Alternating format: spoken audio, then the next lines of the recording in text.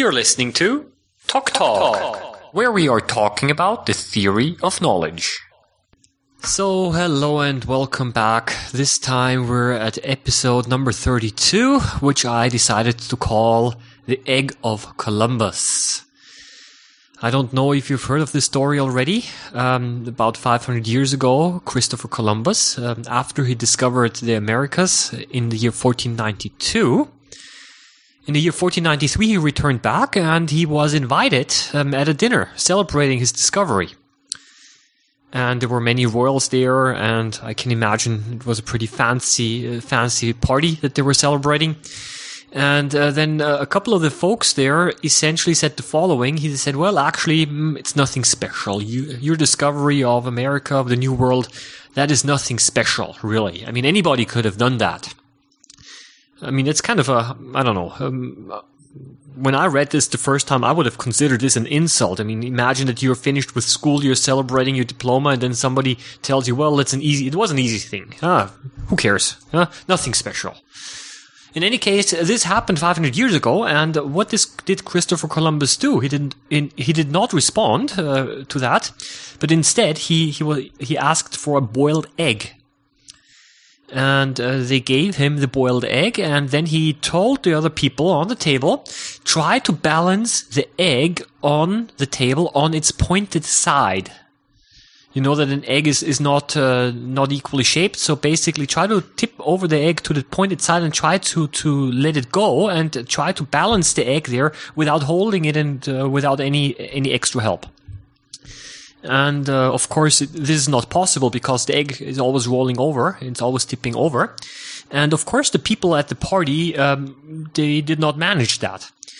And then Christopher Columbus, he said, okay, now I'm going to show you how to balance an egg on its pointed side. And what did he do? He took the egg and he smashed it on the table. And then guess what? The egg was standing on its side. Now, the other people then immediately understood the meaning of this example, because they realized now that after you've accomplished a certain feat, after you've accomplished a certain task, it's easy to repeat the task. But every time when you do something the first time, it's difficult. And there are many other examples, also in science, especially from the sciences, but also from other areas of knowledge, that where people got stuck for many years, even hundreds of years, and could not solve a problem, but then the solution was discovered, and from that point onwards, it was easy. And one of these examples was, for example, the discovery of flight, or the invention of flying. For many years in the Middle Ages, it was clear human beings are never going to fly, because this is not meant for human beings to do. Birds fly, insects fly, but not human beings, because this is not the normal place for human beings to be, in the air. So they're not supposed to fly and they cannot fly. Then later on, a German inventor, his name was Otto Lilienthal, he started to construct the first gliders, and he was, as a matter of fact, the first person who was really flying. He was actually constructing his own hang gliders. And from that point onward, it went quite quickly, because after, unfortunately, he died, and he crashed and he died with his one of his airplanes. And then sometime later, the Wright brothers in the United States, they started to construct the airplanes, and they were the first people who were actually flying powered airplanes. And from that point onward, it went really quickly. Even I think around 10 years later, in First World War, they were already using airplanes. And because the Wright brothers, I think they started to construct the first airplanes around 1900, 1901. So, and at that time, and already during the First World War, they were already flying the airplanes. And then already in 1927, we already had the first non-stop transatlantic flight from the United States to Europe. So it went very quickly. So once you know how to design the airplane, or once you have discovered something, it's very easy, because the physics of flying are not really difficult. But it just took the people a long time to just discover it. When I was younger, I designed my own model airplanes, and I didn't even use any math. I designed them based on rules of thumb. You don't even need any fancy math to design flying airplanes. So it is possible, but you just have to know how it works. And where did I get my knowledge? Well, you just buy yourself a book, and basically it explains you everything in a couple of pages. It's not really that difficult. But you have to know it. I mean, you have to know it. There's another example that I'd like to mention here. And this example is not from science and engineering, but it's from sports. It's also another area of knowledge, but which is, of course, not covered in the TOK course. And in sports, it's like this, that maybe you know the sport of ski jumping. There's this catapult. The skiers are skiing downhill with great speed, and then they're basically jumping into the air, and whoever flies the farthest, this person wins.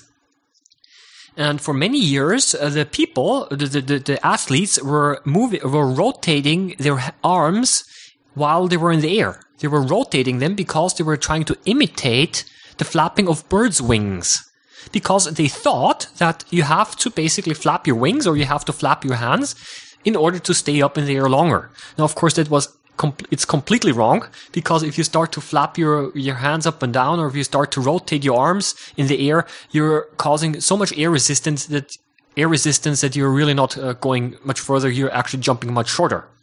And then one person, he did the following. He just extended his arms forward, and he was jumping, and he left them forward, and he was flying and jumping a much greater distance.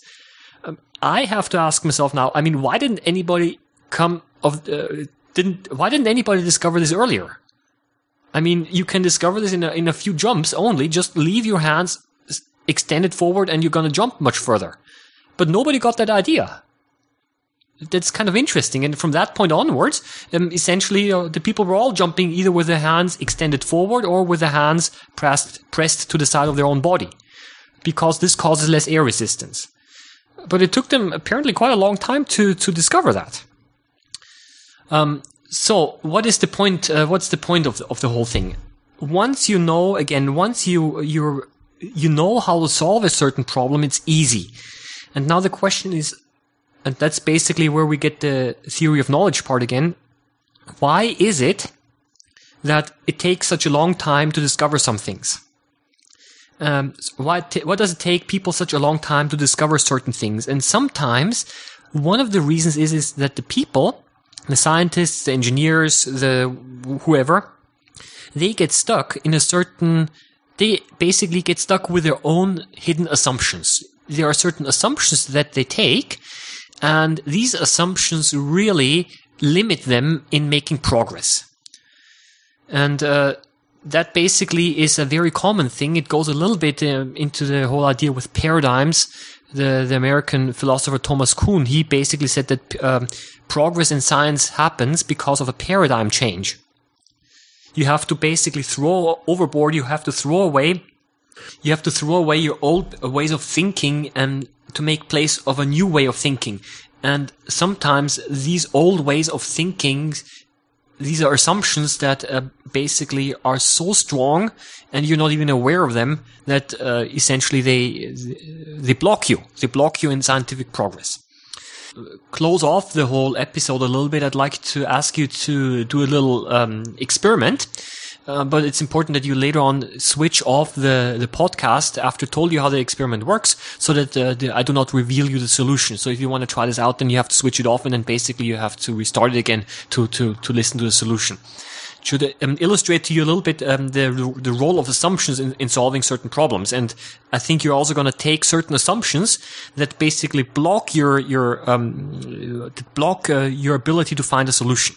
And what you need is the following. You need 6 matches. If you do not have 6 matches, then you can also use 6 pens or pencils. They should be of approximately equal. They should be of equal length. Usually you do that with matches because they're more, it's easier to handle them. And what you're supposed to do is the following. Using these 6 matches, you should make 3 equally sized triangles. Nonsense. Now I misspoke myself. You should make 4 equally sized triangles, okay? Using these 6 matches, you should make 4 equally sized triangles without breaking the matches. Now, of course, there is a pretty easy way to make 6 equally sized triangles, but that's not what I want you to do, okay? I want you to make 4 equally sized triangles, not more and not less, using these 6 matches without any tricks, without breaking the matches or anything else, okay? So you're not allowed to manipulate the matches. Okay? Try that. You can switch off the podcast now, and later on, if you want, you can turn it on again, and that'll tell you the solution. Okay? So turn it off now. Okay, I'm back, and I think you've tried now to solve the problem using the 6 matches to make 4 equally sided triangles, and I don't know if you managed to do that, but probably you were not able to do that because you assumed your hidden assumption, you assumed that you have to work in a 2-dimensional space. And you probably tried to arrange the matches on your table, and it's not going to work like that. Okay, so there is absolutely no way to make 4 equally sided triangles. Of course, you could try to make 6 triangles. That's pretty easy. You make a normal sized triangle first, and then you overlap a second triangle with that, and then you've got 6 small triangles. It's like a star. But you're not supposed to do that, as I told you. So the 4 equally sided triangles, you cannot do that if you are working on a flat table on a 2-dimensional space. And probably for most of you, this was your assumption, but it didn't tell you that you have to basically work on the flat table. So the solution is quite simple. You have to make a pyramid. You arrange basically the three matches on the table, and then you take the other 3 matches and you arrange them on top of the table, and you try to balance them so that you form a pyramid. And then you have 3 sides of the pyramid and 1 triangle side which is in contact with the table. And that's the only way that you can make 4 triangles with 6 matches. Okay, and if you had trouble doing that, then again, it was because you were stuck with a certain hidden assumption. So, and now you know how to do that, and from now on it's easy. Because if I ask you again, how do you do that? How can you make a triangle? How can you make 4 triangles with 6 matches? You're probably going to do it right away. And if I give you a similar example or a similar problem, then probably in the future you're also going to try out the 3rd dimension. You're also trying to go up above the table into space. Okay, so you've learned something. So this basically should illustrate to you a little bit that the role of hidden assumptions and the problem of assumptions in making progress and in understanding certain things. Okay, I still wish you a nice day. I think 12.5 minutes are enough for today. You can listen to more episodes at www.toktalk.net. That's www.toktalk.net. My name is Oliver Kim, and I wish you a nice day.